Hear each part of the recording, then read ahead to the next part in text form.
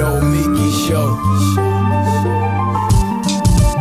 Clash momentarily for clash solidarity. Cash circulating, give the masses back its currency. Greed from elites, oligarchs stay fed. Deep state, fake fed, everybody break bread. Racism, homophobia, sexism, religion in this melting pot we live in. Time to build a new system, unionize labor rights. Highlight the issue, talking heads left is best. The saga continues. The Nomiki show. Hello, it's Femme Friday, December 17th, and oh my gosh, this year is almost done. Where has the time gone? I felt this way last year, but that was pandemic time. We're still in the pandemic. We're kind of like not in the pandemic. We're working, we're seeing people, we're not. But more than anything, I'm thinking to myself, where's the time gone? And how did we get to this point? How many fights have we gotten in over the last couple of years since the pandemic, and how many of those fights have been productive? That is the question I'm asking you guys today, because while we have been in our corners, chirping away on Twitter, fighting the fight, sharing the memes, spreading the message, of course, there are very productive fights like labor fights on the ground, but I'm talking about let's say like the online lefty universe. How many of these fights have been productive? Just a couple years ago, Steve Bannon was in Europe recruiting candidates. He actually had a school at a monastery in Italy, an old monastery, where he trained far-right, essentially fascists, from all different parties across Europe on how to run for office, on the type of messaging that wins, the playbook for right populism, everything from leaning into China to targeting young white men who are distrusting institutions, to really leaning in on basically coded language against women. So they have been up to this for a while. He even said openly in the documentary The Brink to a reporter from The Guardian, the left-leaning Guardian, he even said openly to the Guardian reporter, for the next election cycle, we need 20% of your people, meaning 20% of the left. That was his strategy. Now, of course, his EU experiment did not work out so well, but that doesn't mean that the right wing went away in the EU. The UK suffered a loss yesterday, with one far-right member being lost, who was a key part of Boris Johnson's coalition. They lose a little, but the ideas are spreading. So I ask you, how many of the fights that you've gotten into in the last 2 years have been productive fights? Maybe 70%, maybe 20%. But I think moving forward into the new year, given that this is one of our last shows before the new year, we have to be thinking about how we fight. We have 11 months until the election in November. 11 months in which we are very likely to lose our coalition. I say that because I think a lot of us wouldn't align with the establishment's choices, but the coalition of Democrats, right? The coalition of the broader left. We have 11 months until the Senate is likely lost, and definitely Congress is lost to Republicans. Except now, whether or not Donald Trump runs or doesn't run in 2024, or whether or not Joe Biden wins or doesn't win, the ideas that Trump spread, that are spreading all over the globe, that are continued, they're being shared, they're beyond capacity at this point, meaning some of these ideas started in churches 40 years ago. Some of these ideas started to spread with this new strategy with the Koch brothers funding. Some of it was Reagan. All of this stuff goes back. Nixon, you can go as far back as, early colonial days, Columbus, right? But in terms of this modern day strategy, it is very much based on a strategy that Bannon's been putting into practice, a strategy that he's been studying from 1938. So I ask you right now, we have 11 months. 11 months. Are we going to defeat the right? Are we going to depend solely on the Democrats, or are we going to come up with a new strategy? I can tell you one thing I've learned from reading books, watching movies, and reading endless reports on Steve Bannon, and even working in Europe a couple of times in the last few years to defeat the right wing. I can tell you one thing I've learned. One universal aspect of this movement, depending on which flavor of a fascist they are, which country they're from, which party they're up against, whether it's the center left or the center right or the progressives. A unifying factor is a total, I'm saying this very clearly because I want you to understand this. There's a targeted level of attacks against women. It is a rallying cry. I want to talk about women because it's Femme Friday. I believe that the pathway, and we can see this the way that they target the squad, the way that they target Nancy Pelosi and Hillary Clinton, there is misogyny all over the place. But why is this extremely dangerous right now? Not just because it is something that they unify around. It's not just because, they look at Jordan Peterson and say, well, he is such a brilliant man. Well, guess what? Someone who comes in through Jordan Peterson may come out like an absolute fascist. Or maybe not. It's just a coalition. They'll vote for whatever person on the right they see, and they'll be brought in whichever way. It could be Joe Rogan. It could be Jordan Peterson. It could be Tim Pool. It could be Dr. Oz. But why is this dangerous right now? Not just because there's a misogyny across the board, whether it's how they talk to women, whether it's their stance on economic issues that they don't understand affects women. Sometimes they're not even conscious. Most times they're not even conscious of the fact that they're being misogynistic. And this occurs on the left too, which is why I will not back down on this issue. Because if you want to defeat these guys, we have to talk about the misogyny. We have to define the misogyny. Well, here we go. This pandemic, do you know who suffered the consequences of this pandemic economically the most? Almost 90% of the women who lost jobs in 2020, almost 90% exited the labor force completely. And they're not going back. This is what the stats say. This is not just bad for the economy and bad for women's rights. This is bad across the board. This is bad for health. This is bad for childcare. Women make up the most reliable aspect of the workforce. They produce more. So it's actually bad for capitalism. This is horrifying. If we want to beat the fascists, if those of you out there who believe that we are taking on capitalism, you need to understand that capitalism is tied into the patriarchy. The Proud Boys, I don't think anybody is shocked to hear that they're misogynistic. The Proud Boys are now investing in local races, in school boards. They're going to be running in city councils. I already know of one candidate who's a teacher, a woman who's running for school board, because that makes sense, right? And she's stressing out because she's being labeled as the CRT lady by a Proud Boy member. This is the fight. Women are on the front lines of the pandemic, and now women need to be on the front lines of fascism, taking on fascism, because there's nothing that scares that guy more than a teacher, a woman who understands education, who understands her community, who's a union member, who's organized. Maybe she did it in Arizona and she was part of that uprising. They are scared of that. That is what they're scared of. But that is what it's going to take to win. Because if we don't do this, then what is the alternative? Are we just going to sink another, $1 billion into the Democratic Party ad strategy? That's really been working. So we have to think strategically right now. What are they afraid of? Well, clearly they're afraid of Rashida Tlaib and Ilhan Omar and Nancy Pelosi. I mean, it doesn't matter. They don't care what kind of woman. They're just afraid of women. And they say it out loud, and they use it as a rallying cry.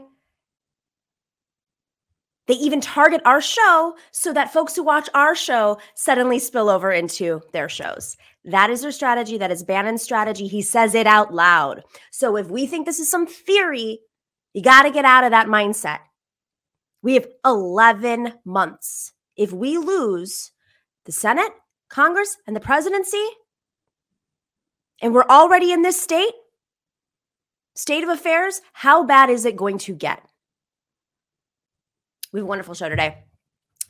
We are going to be talking about shouting your abortion. And what does that mean right now? Everyone's talking, it's all over the news today in particular, about abortion pills being the solution to all of these, well, temporary solution at least, Band-Aid, to all of these restrictive abortion laws that are, popping up all over the country. And of course, what's happening in the challenge to Roe v. Wade. We're going to be talking about that at the top of the show with Amelia Bono. And then we have Alice Herman on to talk about how workers at a beverage giant defeated a notorious union buster. Ooh, what was their strategy? I can't wait to hear, because that's the kind of strategy we need to look at. And then later we have Julia Doubleday on with Jamie Beck. Yes, what a show. It's Fun Friday. We will see you in a second. The Nomiki show. Yeah, Clash momentarily for class solidarity. Cash circulating, give the masses back its currency. Greed from elites, oligarchs stay fed. Deep state, fake fed, everybody break bread. Racism, homophobia, sexism, religion in this melting pot we live in. Time to build a new system, unionize labor rights. Highlight the issue, talking heads left is best. The saga continues. The Nomiki show. The Nomiki show. The Nomiki show. The Nomiki show.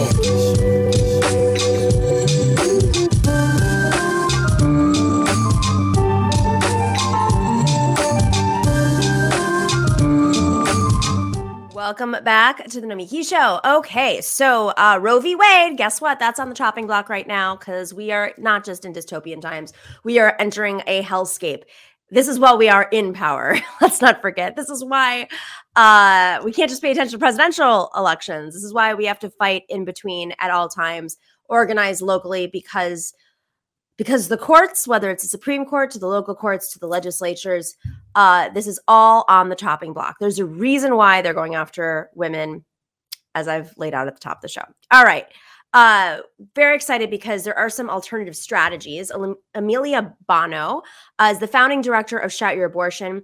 Shout Your Abortion is a movement working to normalize abortion through art, media, and community events all over the country. Really exciting stuff. In 2015, Bono's abortion disclosure inspired a viral outpouring of abortion stories on social media, receiving front page coverage from the New York Times, LA Times, New Yorker, ABC Nightline, BBC, all of the places. Very exciting. Amelia, wait, do I have my abortion pills here? Oh, no, I didn't stage this right. Damn it. I usually have them next to my desk because, when I get fired up, I just go, abortion pills. I do too, but mine are also out of reach, unfortunately. All right. During the commercial break, I will bring them back and we'll just put them into the... Okay. All right. So Amelia, Shout Your Abortion. Let's just talk about the work that you're doing. Obviously, today is a very big day because, I woke up this morning. I'm like, what a day to have you on, because everyone's talking about abortion pills. What is the premise of Shout Your Abortion, and how did you come up with this idea? So SYA started... Well, I guess backing up, I had an abortion in 2014. I live in Seattle, Washington, and my experience was, it was great, honestly. I felt really uncomplicated about my decision. It wasn't even a decision, really. It was like, I'm pregnant. Okay, I'm having an abortion, and that's just not going to be that big of a deal. I knew that I didn't face any institutional, financial, logistical barriers. I was going to be able to go down the street to the Planned Parenthood I'd been going to for years. They'd take good care of me. And I knew that folks in my life were pro-choice, and that I was going to be able to just process my experience if I wanted to, and that I probably was going to want to.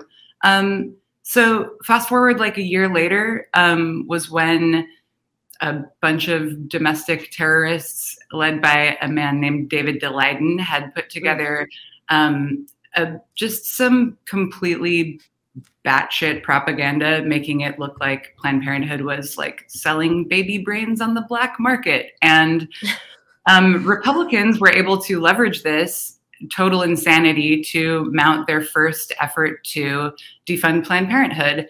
And Democrats, shockingly, were completely feckless in that moment. The party line was sort of they don't do that much abortion, instead of, that's nuts. That's not what abortion is.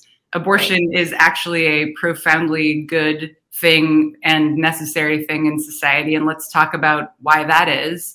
But there was just sort of like silence on the left. And that was super upsetting to me. And then just one day off the cuff, I guess before the off the cuff moment happened, I had sort of been like talking to folks in my life and women in my life. I was tending bar, I was in graduate school, and I was freaking out about this political moment. And I was like kind of realizing I wasn't necessarily invoking my own experience in those conversations, just because that's like not what you do when you're making a vodka soda for a stranger or whatever. Well, not what you do, but yeah, well, it wasn't then, but like I just sort of realized that I wasn't feeling ashamed, and my silence was sort of just like a form of complicity to this just big, vague abortion stigma that Republicans had created and Democrats had done nothing to, address.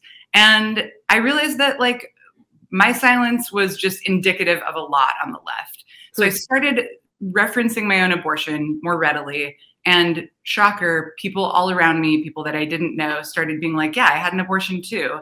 And then we'd be like, wow, that's wild that we've never talked about that. We've known each other for 5 years. We've been phone banking at Planned Parenthood.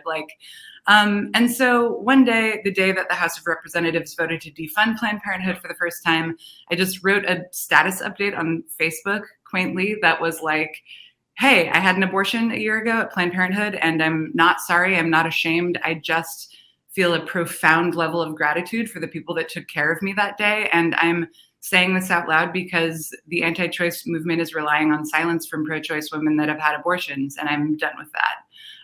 And it just sort of immediately went viral, largely in part to my dear friend Lindy West tweeting it out and adding the hashtag #ShoutYourAbortion. And over the course of a couple of days, it just was all over everything, and hundreds of thousands of people use this hashtag to share their own abortion experiences, often for the first time. And after that, I left school. I started organizing. There was just a ton of momentum, not just online, but people all over the country were like, having events and making clothes and doing graffiti and lots of just like really grassroots, really like punk DIY kind of riot girl button making parties and, abortion speak outs on college campuses. And I lived off credit cards for a little while. I looked around for grant money for a few months, and 6 years later, we're in our 6th year as a nonprofit with 4 whole employees, and we're looking to scale up, as a matter of fact, because wow, things aren't great. Not great. It's a hellscape. Yeah. So I start off the show tying the attack on women to the far right and their strategy. And I don't know why we have to, like you're talking about how we have to explain abortion, but I am shocked that I still have to say, like, it's not about the babies for them. It's not. Yeah. That's code for controlling women and not allowing them to make their own decisions. And I want to tie this into the abortion aspect, which, and if I have had an abortion too, I will say it, and I personally understand why some women don't, for a lot of reasons. There's trauma, there's lots of other stuff that happens. But the number one, and I'm so glad this is being shared online, like the last couple of days, there's like a meme about this. Reasons why women get abortions. The majority of women get abortions because they can't afford to have the child. So you want to empower a woman and give them independence. And sometimes they're in relationships with men that are not. There's just lots of things. There's lots of reasons why. But it's not because they want to kill babies or put them in a baby, whatever the thing is. And the fact that we're even going in on that path of defending, like you said, like Democrats are like, that's not true. How many times I've gone onto like a cable news show where I have to sit there and explain like, okay, Margaret Sanger was a eugenicist. Why am I talking about this? It doesn't matter. You want to control us and you don't want us to be economically independent because you want a free slave in your house producing babies and more people to put your stupid white supremacy continuation in the world, right? It's this is a much larger is that Heidi? I think I know that person on screen right now. It's a much larger, it's part of a much larger strategy, of course, to keep white men in power. And they just are, check mark, check mark, check mark. And the more we're fighting over things that we won 30, 40 years ago, the further behind we're going to be, especially after a pandemic where, majority of folks that were affected were women. All of the folks that were affected by the pandemic were women. So, right. You're right now with abortion pills, right? Tell us what the strategy is and what's happening with abortion pills. Yeah. So, abortion pills have been on the market in the States since 2000. They were developed, I believe, in France, and they were discovered to be an abortifacient in South America, primarily in Brazil, where abortion was illegal or very heavily regulated. And women realized that, oh, this ulcer medication is causing me to miscarry. So they started hoarding it and keeping it and, passing it amongst people who needed it and creating quiet networks to help people have abortions. And I think that that's really interesting because, medicine and, pharma did not invent abortion pills for us because they want us to have them. Women figured this out, and then the need was there and they decided to make money, thankfully. But so the drugs have been on the market in the States since 2000. There have always been really, really stringent regulations on especially the first of the two drugs, which is mifepristone. Having an abortion with medication is a process where you first take the first drug, mifepristone, and then 24 to 48 hours, you take 4 of the second drug, which is misoprostol. You can have an abortion with only the misoprostol, which is done widely all over the world, and it's actually equally safe and effective, but it takes a little more time and a little bit more medication and a little bit more sort of judgment calls from the person about dosing and stuff. So the mifepristone makes it significantly easier. And so this cocktail, also known as RU486, came on the market in 2000, but it was regulated. So it was regulated in a category, much more aggressively than really hardcore opiates or other meds that shocker. I can't wait for that movie to come out. Yeah. Right. It was regulated they're super safe drugs. It's very, very, very rare to have any medical counterindication. And the regulations, as we know, are entirely cultural. They're just about making it more difficult for people to access. And the biggest one is that a person would have to go to a doctor who is licensed to perform abortion in order to pick up this prescription. Even though you would just take the one mifepristone at the clinic, and then you would go home, and the second pill, which is the one that actually causes you to cramp out whatever is in your uterus, is the one that you would take at home. And so the abortion takes place at home. So it's just not, it's an entirely cultural regulation. There's no medical reason for it. And this came to a head a couple of years ago, or in the very beginning of the pandemic. The FDA was okay, we can't actually ask people to travel in the midst of a pandemic just to pick up this drug when there's no medical reason to justify that risk. So they started to consider reevaluating the REMS, which is the Risk Evaluation Mitigation Strategy. It's this program that this drug is under that very, very few drugs are under. And yesterday, the FDA announced that they were actually going to roll back a number of the REMS, primarily the most important being this in-person dispensing requirement.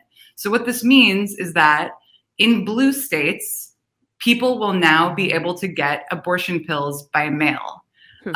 And also, people will be able to get abortion pills by mail, no matter what these courts decide. Because the other thing that happened during the pandemic was that just groups sprung up and got their service provision dialed in, and activist groups and medical organizations dialed in their service delivery so that people just started doing telemedicine before it was technically allowed. Right. because it was kind of like a look the other way thing until the FDA announced this decision yesterday. So now like these systems are there. And primarily in terms of like what to do in red states, there's an incredible woman named Rebecca Gompertz, who's a Dutch doctor out of Amsterdam, and she runs an organization called Aid Access that has been prescribing in the States since 2018. And she has made it very clear that she will never, ever stop sending drugs into red states, no matter what the court decides. The FDA tried to get her to stop doing so, and she actually sued the FDA and won. She like does not care. And awesome. So if you order pills in a red state through Aid Access, it will take a couple of weeks, but it will be shipped from India, and there's your abortion right there in the mailbox. So I have a question for you. Is there, I imagine, there's like limitations to this pill. Like how far along can you be up until, what is right? So in the US, it's prescribed up until 10 or like sometimes 11 weeks. The WHO guidelines go up to 12 weeks. The drugs work into the second trimester. It becomes gnarly, but it's a thing that is still safe. Yeah. It's still effective, and it's widely done all over the world in desperate situations. Right. And ultimately, like that will be a thing that happens in the States now, because there's no doubt that this court is going to torture Roe versus Wade, and that 6 months from now, we're going to hear a decision that results in abortion being banned or regulated out of existence immediately in 11 states, with 14 other states to follow it within the next 6 months. Or, if it's just that they dismantle Roe without straight up overturning it, it will take a little bit longer, but it's the same result. Abortion is going to be banned in half the states in the next couple of years. And it's time to switch gears. And pills are the way that we do that. It's like, and the majority of abortions, I mean, let's just talk a little bit about this too, because, I think it's important for folks to know, especially if you've never had an abortion or are unfamiliar. And a lot of guys watch political YouTube, so it'd be great to give them the ammunition to fight back. Mm-hmm. Obviously, if you're having an abortion, late-term abortion, it's very rare. Oftentimes it's because of medical situations. But am I right in saying that the majority of people who have abortions, they have it early? Yeah, absolutely. So one thing is that the movement has like pushed away from saying late term, because it comes from a medical term, and the intent is, it's like an propaganda term that essentially is meant to evoke like a full term of pregnancy. Right. So what we say is abortion later in pregnancy, which generally refers to second and third try. Okay. Third trimester abortion in the United States is negligible, and the circumstances are like so extreme and so heartbreaking on so many levels that it's just, it's unfathomably inhumane. I mean, forcing anyone to continue any pregnancy is unfathomably humane, but like third trimester cases are really beyond comprehension. Second trimester cases, one thing that like I think the left has not done a good job of owning is that second trimester cases actually are like not primarily medically necessary. They're primarily necessary because people have been pushed out of being able to access abortion earlier than that by, trap laws that have closed clinics all over this country. I mean, we currently live in a country where there are 6 or 7 states with only one clinic, 90% of counties with none. And, the Hyde Amendment passed in 1976, a few years after Roe, making it so that people can't use Medicaid to pay for abortion. So like this right has never been a right. It's been a commodity. It's been a pay to play. Yes, you can have your freedom if you can buy it. And plenty of folks can't. Like abortion has been out of reach for poor and working class people, primarily people of color, all along. Like Roe has never, ever ensured access in this country.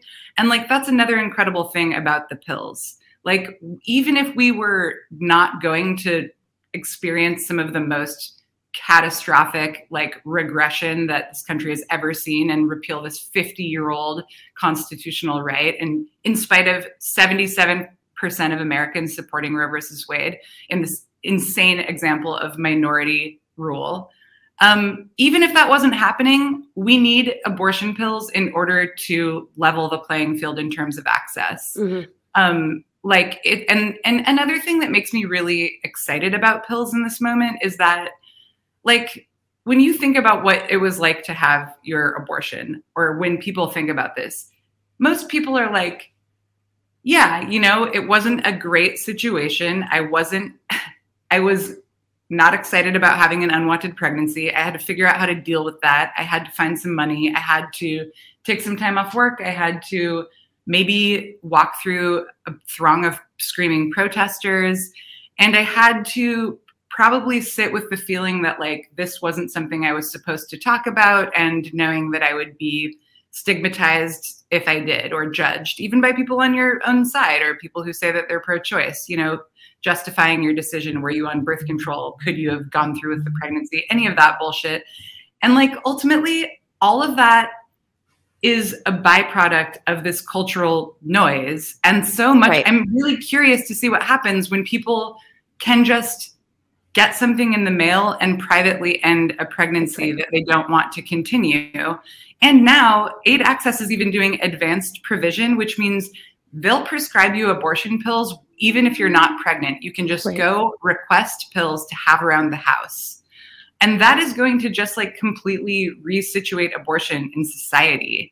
And all of this is a change that the right cannot reverse. Like they can't put this back in the bag. It doesn't matter what any court or the FDA ever decides. We're having abortions. We're using pills.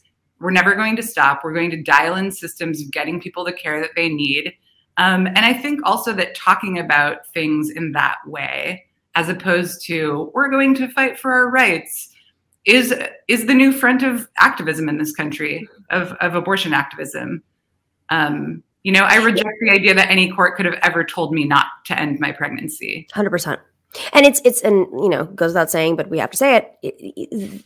This is only going to make having the pills is a way of providing safer abortions, so that more women are not at risk. No matter what happens with Roe v. Wade, because there are so many states that have such limitations on any reproductive health, not just abortion, but any reproductive health. Right.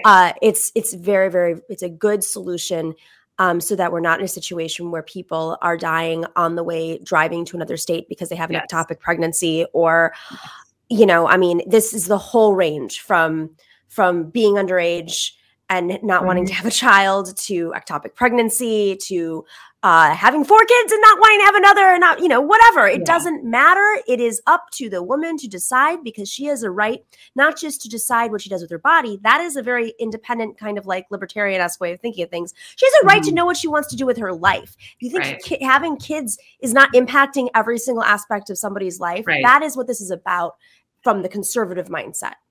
Yeah, absolutely. I mean, like, and going back to something you said earlier, like there is no meaningful project to end abortion in this country. There is simply an effort to decide who gets to have them. That's right. Because these lawmakers know that their wives and mistresses and teen daughters will always have access to safe abortion, and that they will. Like every clinic, if you talk to anyone who works in an abortion clinic, they'll tell you that they give abortions to people who identify as pro-life, who've been protesting their clinics like all day. This is a thing.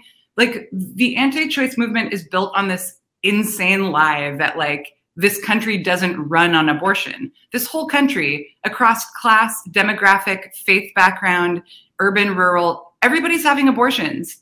It's just like we can't build functional societies without controlling our reproduction. And you know, the right has realized that like them being able to decide who does is a crucial front in class and racial warfare. And meanwhile, the left has been like, this seems complicated to address. And they've just kicked that can down the road for so long that now like we are descending into the 7th circle of hell. Yeah. And honestly, I'm more angry at the Democrats half the time than I am Republicans. This morning, as a matter of fact, I woke up to a New York Times story that the Republicans are about to take back the Virginia House a month from now. And Virginia Democrats were working on an effort to like enshrine abortion protections into their state constitution. But then they were like, it's Christmas time and the majority leader is in Hawaii. So we're going to have to pass. And so I just want to say that like Democrats' failure to mount any formidable resistance to this like slow slide by the Republicans to erase, women's and people's right to bodily autonomy has been completely enabled by Democrats that like have like, this is a like canonical history books level failure on their part. Well, I mean, going back to the point of who's going to defeat these right-wing people, it's not going to be people who are going and taking vacations to Hawaii, who, again, if they are personally affected, they're going to be able to afford an abortion. But if you're sitting there saying to yourself, I'm a working person who was elected to the slate, and I'm the speaker, of the House, who's not going on a vacation to Hawaii on whatever they're making a year. This is why Democrats have to stop supporting people who respond to pollsters and their solution. Like, I mean, the Hyde Amendment is a perfect example. In Virginia, Tim Kaine was notorious for this. When 77% of Americans, support Roe v. Wade, this is not a wedge issue. This is not something you say, I have to win in my conservative district. You don't actually. The fact that the Pope can come out and say, well, actually, remember what we talked about abortions? It turns out like we're kind of full of shit. The Pope is saying that. Yes. And Democrats don't feel the political pressure adequately because of people's silence on the issue. And, this is not a women's issue. I think this issue being siloed into this little realm of identity is in part what's helped us lose. We need every single person who cares about economic justice, racial justice, yes, gender parity, people having equal access to freedom and their own right to life. Like if I am forced to continue a pregnancy, I have lost my right to life. 1,000,000%. And if we don't hear people mounting, a real, like just learning to talk about why they refuse to live in a country without abortion access, and people who are not just women. I mean, better than anyone being surrounded by like male commentators, like how often do you hear dudes on the left just talking about, hey guys, this abortion thing's looking really bad. I saw a lot of people online on Twitter, sort of finally diving into that the day after opening arguments in Dobbs, where a bunch of like dude pundits were like dropping into the chat and being like, guys, this is bad. And like, oh, cool. Yeah. Now that you have something to opine about, but we need everybody to talk about it. It doesn't have to be personal or scary. It's a human rights issue. It's a class issue. It's like there are so many ways into it that aren't like about sex and women's decisions. Like you don't have to talk about any of that shit. Just talk about how the world is unlivable without abortion, and you refuse 100%. To tolerate that. It is a human rights issue. I can't say that. And we should be thinking about that. We can't. It's not an electoral issue. This is something that we have manufactured in our country.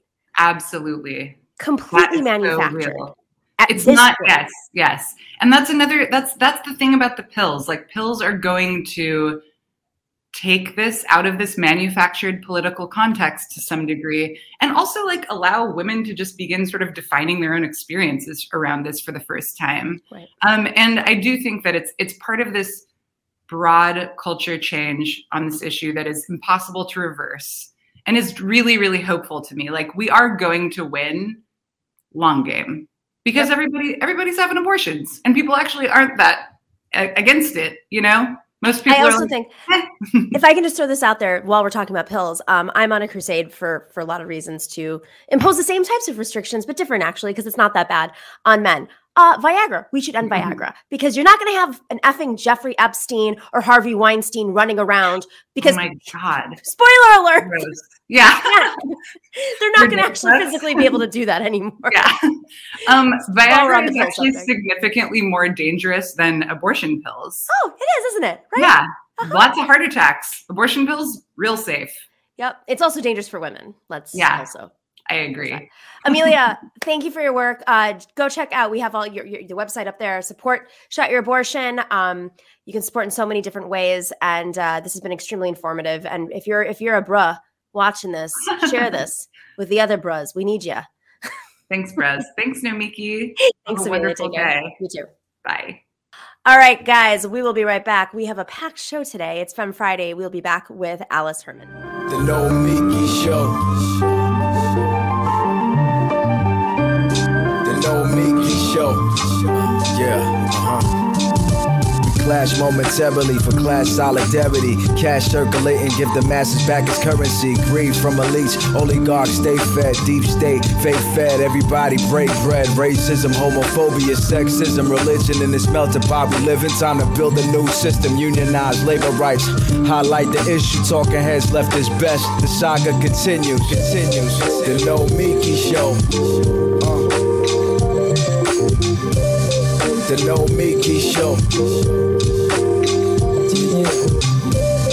The Nomiki Show. The Nomiki Show.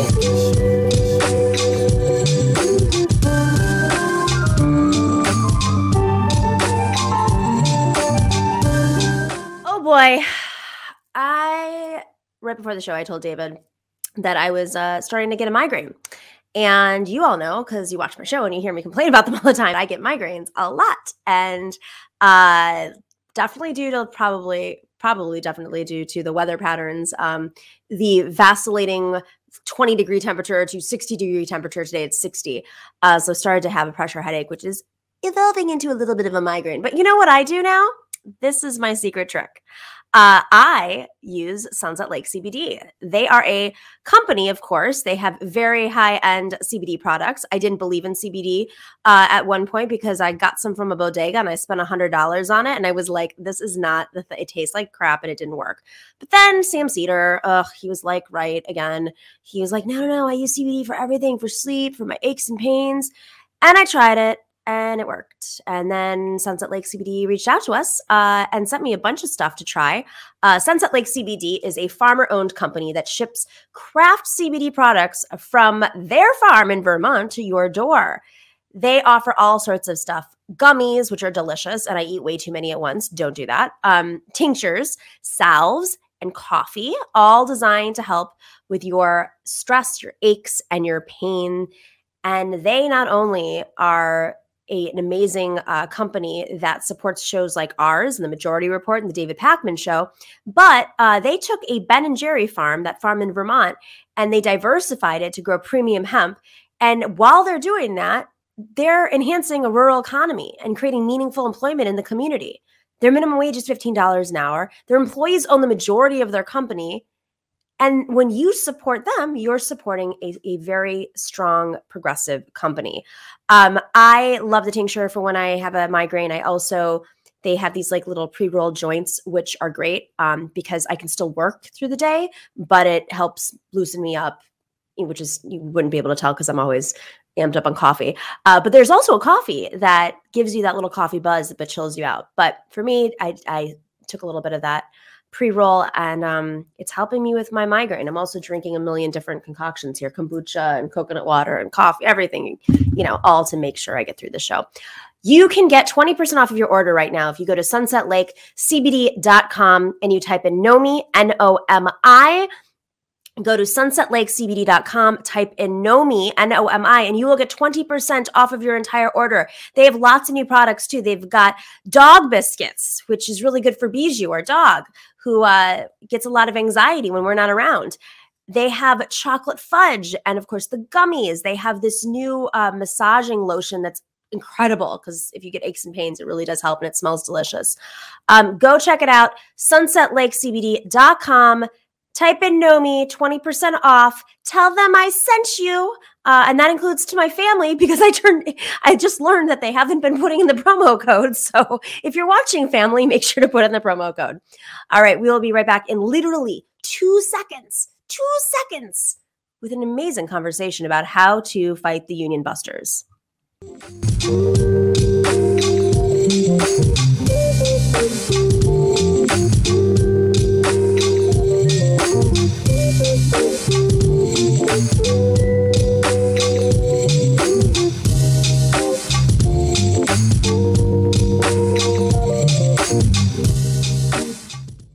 right, welcome back. Alice Herman is an investigative reporting fellow within These Times. Great publication. Has an article out titled "How Workers at Beverage Giant Fresco Defeated a Notorious Union Buster." This is the kind of article we all should be reading right now. If you're thinking about organizing a union, if you're thinking about doing a strike, if you want to share the info with other people, this is what we should be reading. Hi, Alice. Thanks for joining us. Hi, Nomiki. Thank you for having me. I'm really excited to be on your show. So you, how did you find out about this? I love reporters that are covering labor right now because it's almost like covering sides of a war. Like no one's saying, the trade secrets out loud. There are all these like private chat groups, and to hear how reporters are learning about these actions it's pretty fascinating. Yeah, so this one, I had been in contact with one of the organizers from UE for a while because I covered a union campaign in Madison, Wisconsin, which is where I'm living. That UE had organized. So UE is what? Just for folks.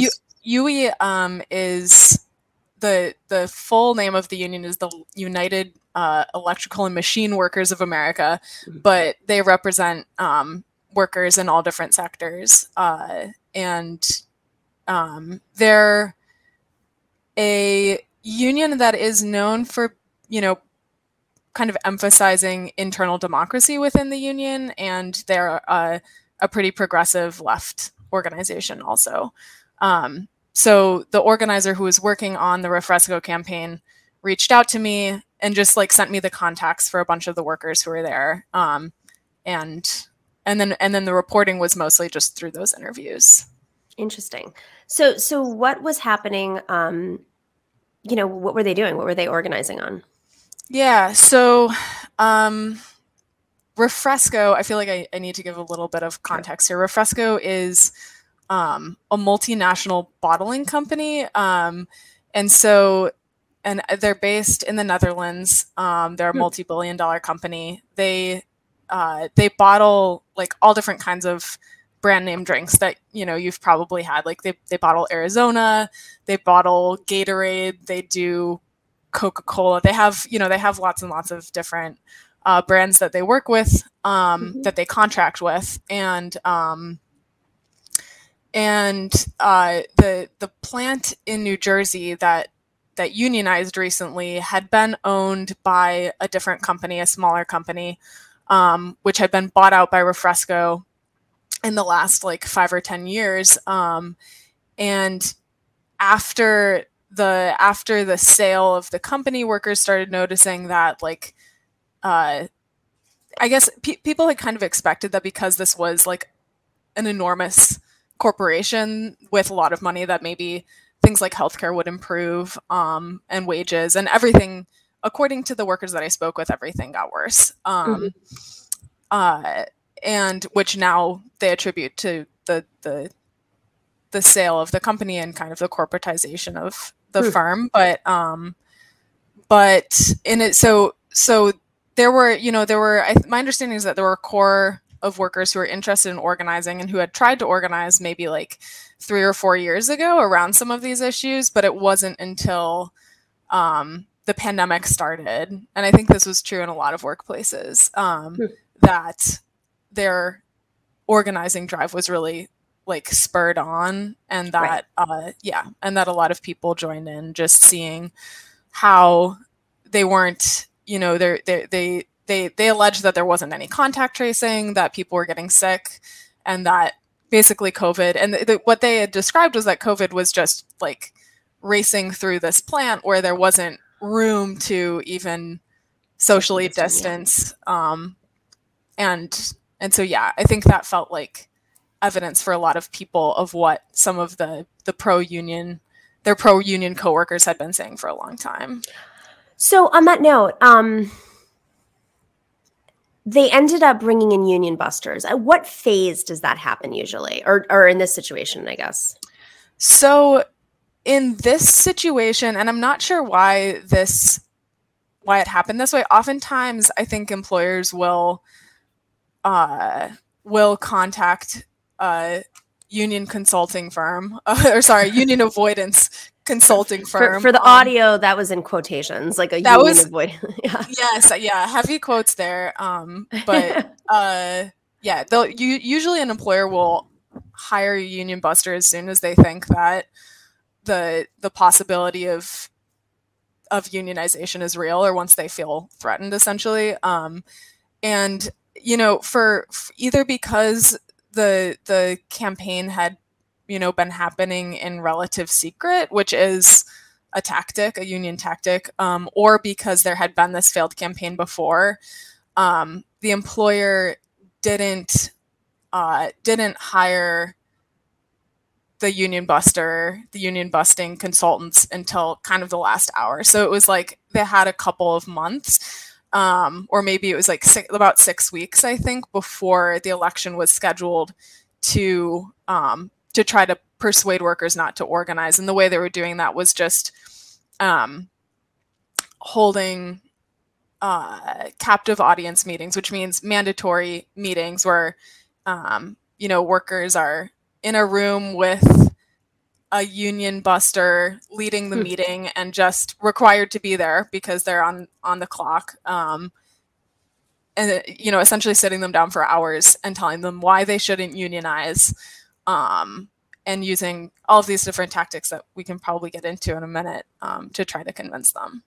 Yeah, so let's talk about those tactics. I mean, we've seen some of the stuff that's happened with Amazon, like everything from, I mean, Amazon in particular is extremely powerful, but getting the lights to the red lights to go longer so they can delay folks from entering the plan and receiving their propaganda, or like illegally, by the way, hiding the ballot boxes, and just like a really horrible, very over the top busting tactics. But bringing in other unions. This is happening in Puerto Rico right now, where the workers at the power authority that was public and went to private, the private firm brought in a bunch of union members from Florida who spoke Spanish from a different union to bust. I mean, it's like all these strategies are so complicated. What kind of tactics did they use? Because clearly it didn't work. So let's just be on the lookout. Yeah.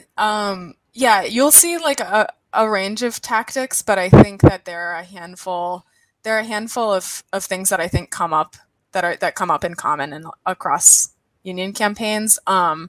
In this case, a majority, UE estimates about 85% of the workforce are Latin American immigrants. And the union busters that they had, that they contracted with, spoke Spanish and really,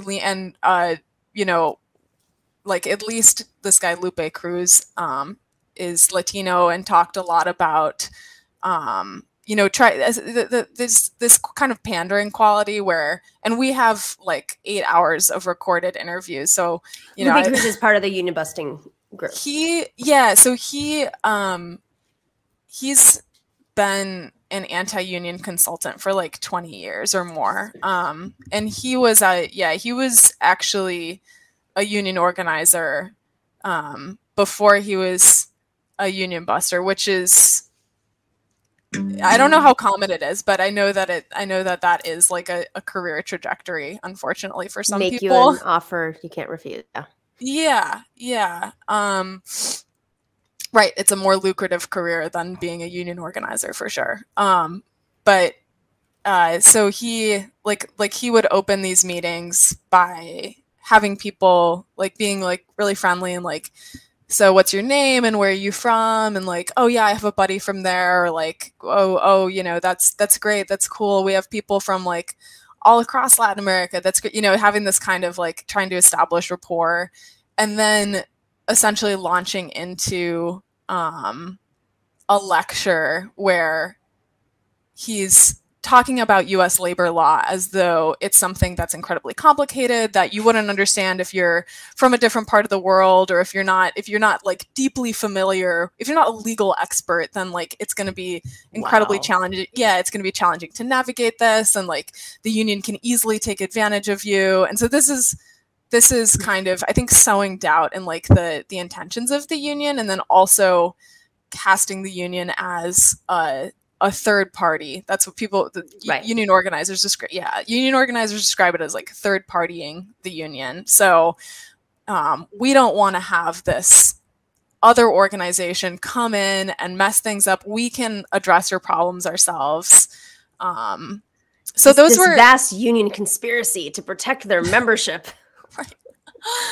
Right. Like, what do they think? They're like, I don't understand when I hear these tactics. I'm like, your goal is to profit, and we are the union. Like, right. And so, and that's exactly what they're trying to undermine, is the sense that the bargaining unit, or the workers within that shop who are represented by the union, are the union. They don't want people to feel like they're representing themselves, but rather that they're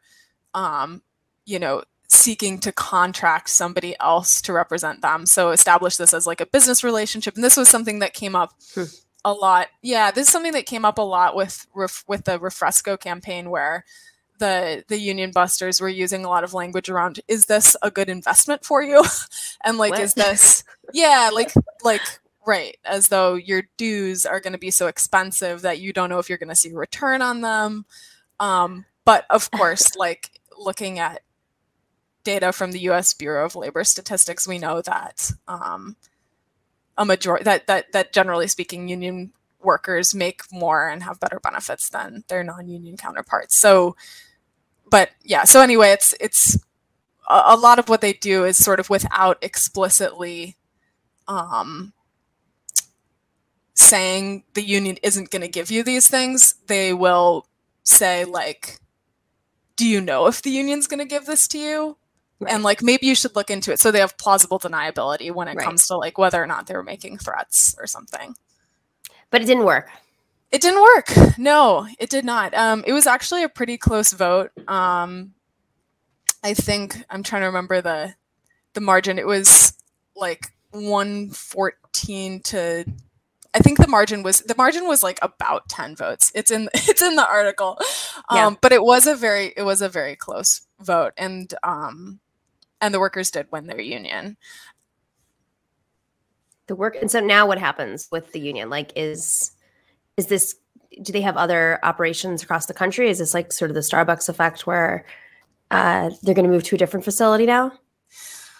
I'm not sure. I think, so I know that, I don't know about like the UE's strategy on this. I know that Fresco is a largely non-union company. So, so this would, I think, represent like a good example for other workers of how a union campaign will work and what kinds of tactics the employer will use in responding to it. In terms of next steps within, like, at Fresco for those workers, something I wanted to mention is that after they won their election, and this is a really common tactic for employers to use, the employer, who had also retained the services of like an anti-union law firm, challenged the results of the which law firm? Election. Let's put them on blast. Sayforth Shaw, Seyfarth Shaw, and they're a huge company, and a lot of employers, especially larger ones, will use them in union elections. So they had hired Sayforth Shaw and Sayforth Shaw, and this is, we can only speculate about like the intentions of these different groups, but like at this point, the union has voted decide that the workers have decided that they want a union, and they voted in favor of unionizing. And Sayforth Shaw advises the employer in response, presumably advises them to challenge the results because, and I think their justification for that was that they said that one of the polling places had opened like 3 minutes late, something like that. But it didn't seem likely to be like that. Didn't seem like, to me, it didn't sound like a winning argument in front of the NLRB. But the Labor Relations Board. Yes, yeah, the National Labor Relations Board, which oversees these elections. But what it does is it demoralizes workers who have like already fought this campaign. They thought they won, and now it's just getting dragged out and dragged out. And it also and it drain in the kind of the longer, the broader view, like it drains unions of resources who are having to provide their own, legal counsel to these NLRB hearings, and to keep organizing within the workforce. And it also, it's also just a boon to companies like Seyfarth Shaw, which are also making money off of the company by dragging out their contract. Right. There's a whole industry, a cottage industry out of this. Alice, this is like super, super interesting. Folks can check out Alice's article in These Times right now, explaining sort of the methodology and how they did it and how they defeated them and what's next. I have no doubt that there's going to be a lot more conversations like this in the near future, and you'll be possibly covering it. So we hope to see you again soon, Alice. Thank you so much. We will be right back with our incredible panel.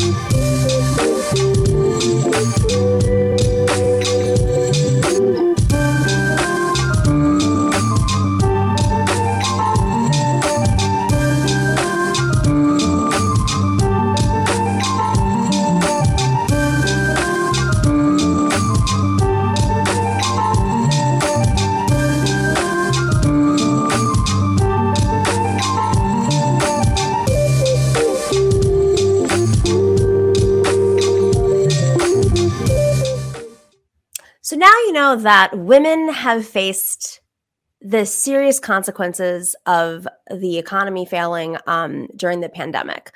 90% of women that have left the workforce will stay out of the workforce. That is a jarring number, and that's just the workforce, but see how that has a domino effect on society, not to mention how that affects healthcare, childcare, cost of living. Does that necessarily stimulate the economy? We keep saying the economy is back. Well, I'm sorry, when half of the workforce that lost their job during the pandemic is not coming back, I'm going to guess it's not really great for the economy. So what are we going to do about it? This is all happening simultaneously as the right wing has been organizing for decades, but is really, really speeding up, putting their foot on the accelerator when it comes to winning elections, not the centrist right wing. This is the far right. This is the Proud Boys. These are the fascists. These are the people our grandparents warned us about. So what are we going to do about it? Matriarch is running a training program on January 29th. Matriarch is an organization that supports working class women running for office. And in 2022, Matriarch is supporting federal races all the way down to those local races where those Proud Boys are running. And who is going to be the best candidate against those Proud Boys who clearly hate women and everybody else that's working, any person of color, working class unions, they hate them all. They hate them all. Who's going to run against them? Best folks are those women. The women who've been on the front lines, working women, women who have organizing backgrounds, who have union backgrounds, teachers, nurses, home care workers, Amazon workers, Starbucks workers, factory workers. This is how we're going to defeat these fascists. If they want to take it to the electoral side, if they want to start expanding, then we have to do something. And the Democrats are not doing it, as we know. They are not funding these local elections. They are not funding local parties. They do not have a pipeline. So we are putting it, we're going to make it happen. We don't need billions of dollars. We just need to make sure that as many women who are thinking about running or are running have the support and have the guidance. And so we are doing a training on January 29th. We're hoping to train well over 100 women, make sure that the training is free, but it's only going to be free if we can raise the money by the end of the month.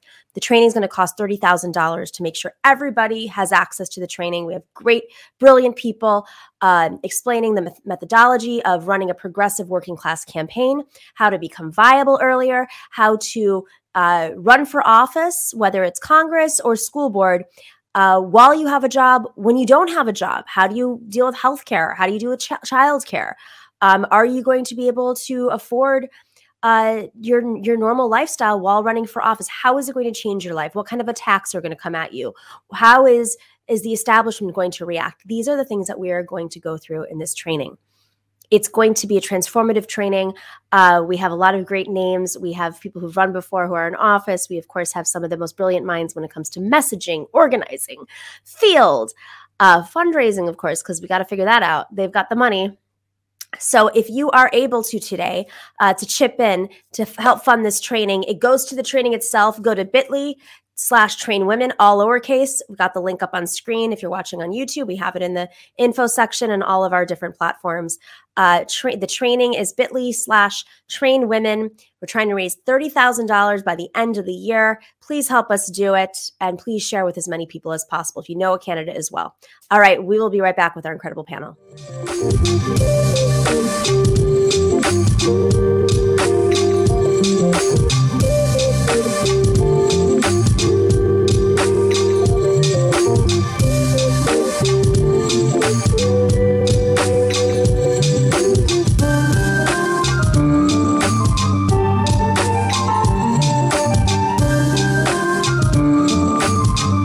Hey, welcome back. Oh, I've got my glasses on. Maybe I'll keep them on. There's a little glare, but I can see better.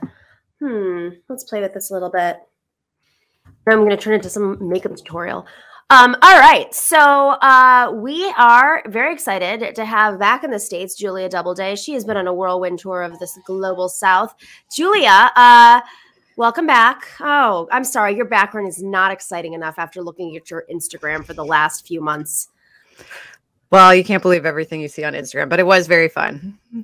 I mean, I can believe everything I see on Instagram when you're in like Mexico City, then Chile, then Argentina, and then Brazil. Like, what? Yeah, you got them. Those are the big ones. That actually happened.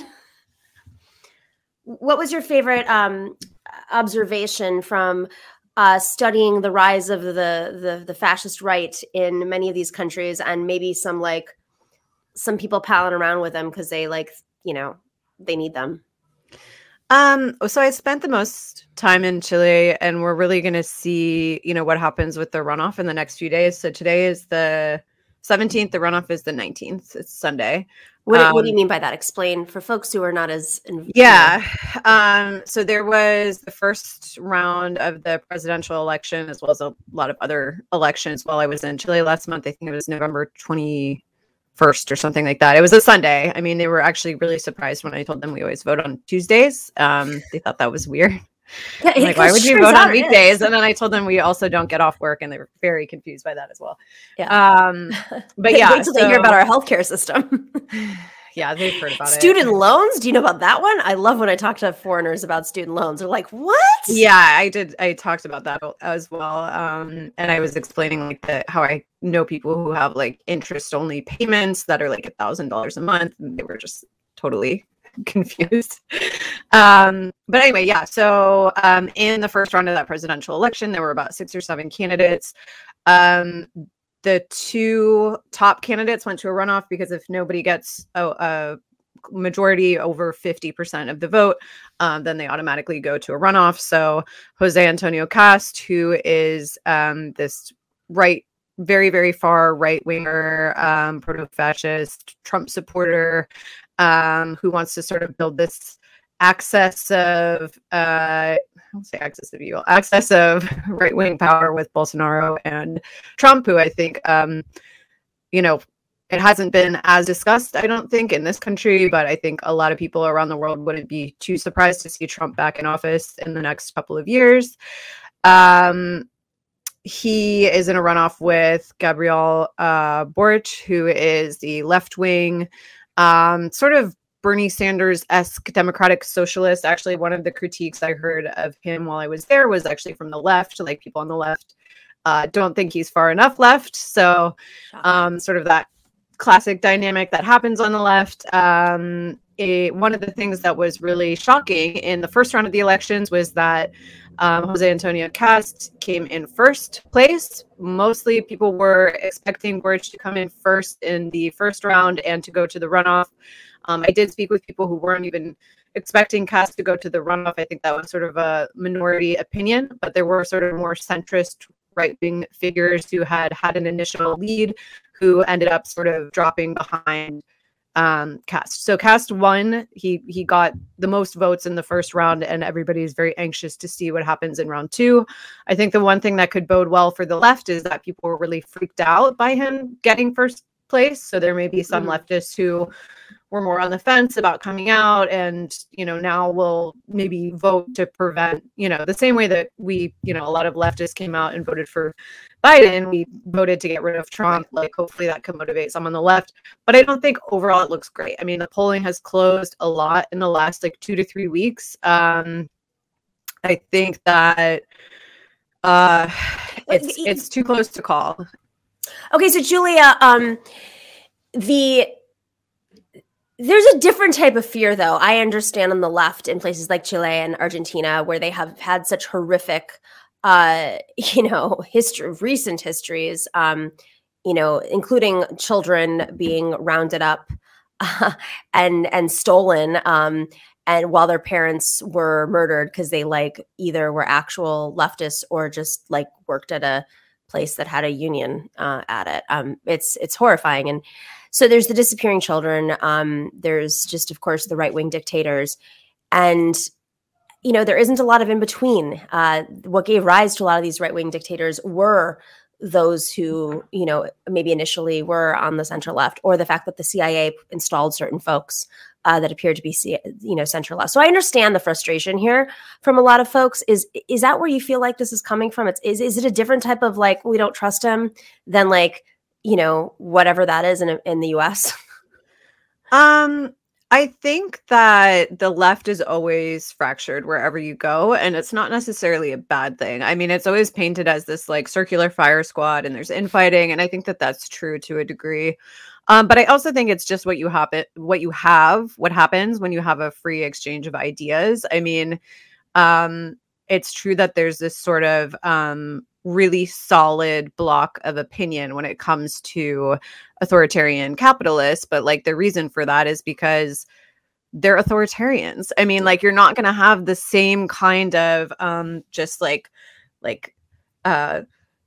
strength of just total commitment to one particular leader with one particular set of ideas that you have on the right, just because that's the nature of having a community that is more egalitarian, right? I mean, it's not a bad thing to have disagreements, and it's not a bad thing to have different opinions. I think when it becomes difficult is when those wars between people on the left sort of empower the right to grasp more power. But I don't think that there's this easy solution that's everyone just stop fighting. Of course, we're not going to stop fighting because that's how progress gets made. I mean, if you look at Ecuador right now, there's this big fight between indigenous peoples who say, we have to stop exploiting the resources. And then the sort of more traditional left who's let's keep exploiting the resources, but let's keep the money for ourselves, as opposed to, having it go to the US corporate actors, Yeah. Right. So, I mean, that's a real discussion. It's not just something where we can say, okay, well, let's just not fight about it anymore. The other thing we have to keep in mind is that when you get told there shouldn't be infighting, very often what you default to is the people with more power should get to decide. So in that fight between indigenous people and the sort of more center left that's had power, obviously we would default to, okay, well, the people who have some power and the people who want to keep using these resources, that we should all not fight with them. It's never we should all not fight with the indigenous people. So I don't think the solution is just to say, well, we can't infight, because that's the nature of democracy. That's what democracy is. It's fighting. And that's what, the left is. It's more democracy. I mean, that's what, when people ask, Bernie Sanders, well, how do you define democratic socialism? He's more democracy. And it's interesting because that is actually the fight that we're having in the States. We don't usually see it from that perspective, but, lessening our dependence on foreign oil is a very center left take. And that was the excuse that the Obama administration used for expanding hydraulic fracking, basically, was to lessen our dependence on oil from, Saudi Arabia. And that was course, always a joke. I mean, we can't. Well, but the leftists, of course, I mean, we're not here to argue about that, but like the leftists, of course, were saying, no, we don't want that. We just want to completely get off oil. Obviously, we're a country with much, much, much, much, much more resources, and it has a global implication on the actual industry of oil and gas. But throw that out. All right. I want to switch gears just for a second because I am going to start talking about this a lot because I believe, I don't know if it's 2024 or beyond, it could be, that Dr. Oz is the Republicans' bet for the White House, not just, through the Senate, of course, partly because this like distrust of every institution out there, preying on people who are in like the health and wellness community. And Dr. Oz is, of course, like a more critical of Western medicine.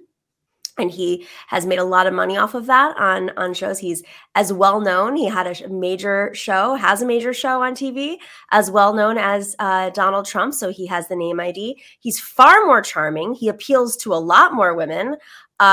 Likely doesn't have the baggage that Trump did with women. He gets along and used to get along with a lot of Democrats. Seems like we've got a lot of overlap here. And he's not aggressively fascist. So you don't even know you're like falling for him. And this, this simultaneously has happened while the Republicans have really been going after Fauci, which I really didn't understand until this. Let's play some clips of Dr. Oz running for Senate. Oh, I buried the lead. He's running for Senate as a Republican in Pennsylvania from Southern Jersey. Which I appreciate. What is your position as both a doctor and a senatorial candidate on when life begins? When should we draw the line when abortion is legal? As a doctor, I appreciate the sanctity of life. And for that reason, I'm strongly pro-life. With the three exceptions I've mentioned, that's how I would vote. And when does that life begin? Again, if I'm pro-life, then it's a decision that comes back to the sanctity of when you think life does begin. And I believe it begins when you're in the mother's womb. Oh, God. When you're in the mother's womb, but that carries you all the way up to 9 months of pregnancy. No, of course not. Life's already started when you're in your mother's womb. But it's a rat hole to get trapped in the different ways of talking about it. We need, as a nation, to make sure the Constitution is appropriately followed, and people like me, and you may be in the same camp, who are pro-life, have our feelings respected. And this is something that should not be taken away from us by judiciary legislating from the bench. Yeah, but that's also something that's going to have to be legislated, and that answer is going to have to be given specifically. What Listen, I appreciate the opportunity to talk to you tonight. Who is he? What happened? What happened? Oh my God, Julia. Okay, so can we go back to Julia? Well, I mean, I think I don't know enough about, his background other than he was a sort of talking head on cable news. I think a lot of old people really like him. So I'm sure that's... He was not a talking head on cable news. I'll tell you his background. He was on Oprah. He was on Oprah. Okay, yes. Yes, he was the health. I know a lot. Unfortunately, I know the man. Like, Let me just... I know the man. Old people watch it. That's what I know. Yeah. No, not old people. That's the thing. It's not old people. That watch Oprah? No. Oh, first of all, Oprah hasn't been on air in 10 years. But her demographics were not old. It was like 30 to, also different era when people were watching more TV. This is horrifying. I seriously doubt you can find a big Oprah fan that's under the age of 40. Now, because she's not on air. Right, but that's who he's going to appeal to, is what I'm saying. Like older people, exactly. Yeah. I mean, to go back to your comment about him being the Republican potential nominee, I don't think you're wrong in that, like, Trump sort of showed that there's this like massive opportunity for anyone with any sort of celebrity to kind of jump in and just jump the line. They don't need to spend 30, 40 years waiting in the Senate and building that experience. Like, people don't care. People really don't care. That being said, I still think, like I mentioned, that Trump is the best bet for 2024. Why the fuck would they not run Trump again? I mean, people are obsessed with him for all of the baggage that he has. We know that the party understands the temperature of their electorate and isn't denouncing him. They're not distancing themselves from him. And there's a reason for that, because they know he can come back. And they know that if they piss off their base, they're not going to come out and vote for someone else. So, I mean, if Trump is dead in 2 years, which is totally possible, he's very old, then he won't run and he won't win. But if he's alive, I think there's a good chance he'll run. And I think there's honestly a good chance he'll win as well. And if he gets in there again, I wouldn't plan on him leaving. He's still, yeah, exactly. He's still under investigation. He's still, I mean, there's some very serious things, like he's now, well, no. I mean, Attorney General Tish James. I will put money on the fact that that man will never suffer any consequences for anything he's done. I will put money on that. I think that's a very good bet, but he is now going to have to, he actually has to appear before the courts here, which he's done before, but this is a little bit, different. Nothing but an opportunity for more PR, free PR for Donald Trump. Get up on the stand and just, say a bunch of crazy shit and be in the news. He'll literally look at the judge and be like, "I appointed you." Yeah. And then everyone will tweet about it for 2 weeks. So he'll be like, I went partying with you. He'll be like, your wife's so, whatever. Yeah. You know what I'll say. We know. Okay. So in other news, while someone who we used to think was a good guy, Dr. Oz, which of course he's not. He's had a PR before. Just I want to make this very clear. He's been in congressional hearings for some of his sketchy takes on things. Of course, when you have a television show that has to come out with like new studies all the time, that's not how the medical field works. There's not like a new study that comes out every day. So he had to keep the audience engaged and excited.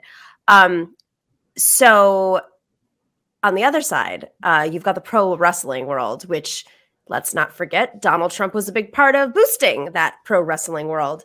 I'm like now in love with this guy. I'm not going to lie. I have a little bit of a crush. The wrestler who had the uterus on his shirt. For those who are not able to see this, definitely Google it on your devices. This wrestler, wait, hang on. Go back up. I'm yelling at David for the audio people to go back up. Okay. So this wrestler, whose name is on a different tweet that I saw, he was on stage and he had a shirt on. It says, "Get your own, then tell it what to do." And there's ovaries. I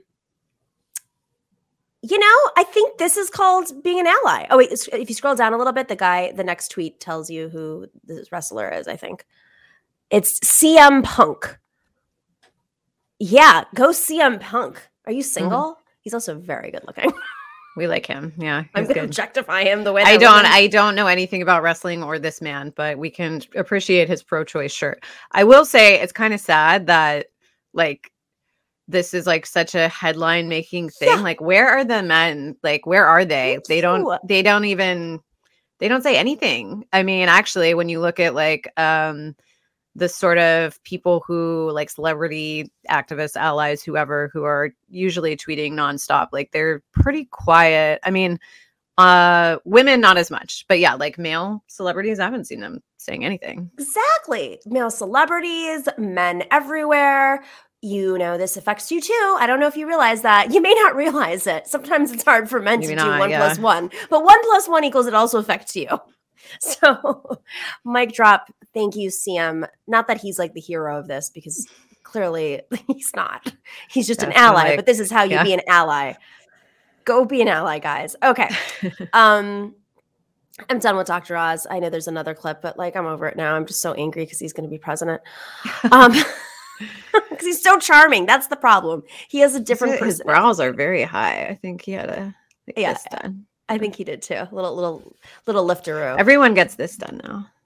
That's for folks to know that Julia lifted her face up a little bit. Yeah. The audio folks. Okay. What else do we want to talk about? Okay. Is this the strategy to defeat the people on the left who are dancing with the people on the right? I think some people might be doing this unconsciously. Some people are doing it very strategically. Some people maybe have always been part of the right and just were like dancing with the left for a little bit. This one account, and this, I just want to make this clear. This is in no reflection of my beliefs, but I did think it was a very creative strategy to take this on. We have Brian Bakunin, who has a new site. I just have to give this guy a plug because it's so creative. Let's play it. Anybody on the left who's considering working with anyone on the right is literally a Nazi enabler. It's got to be war. But I am sorely disappointed. I have been promised a fascist authoritarian coup directed by Vladimir Putin himself for 4 years now, and I'm getting a little impatient waiting to see how it all goes down. Anti-establishment populism is not the answer to defeating fascism. Art and music and righteous indignation and laughter and love and fun are. I have arrived to not introduce myself really as much as not me, us, that we all seem to have forgotten since COVID. But remember that slogan and remember that fun we were all having? Yeah. Well, you don't seem to have remembered it on your show, so I have come to force the fun.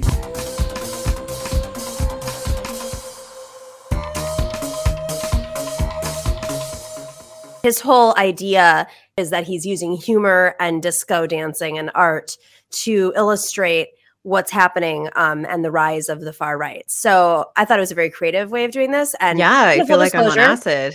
If you were watching it, you would definitely get that. I love it, man. I'm like, what are we doing with our show? I got a purple screen. like what are we?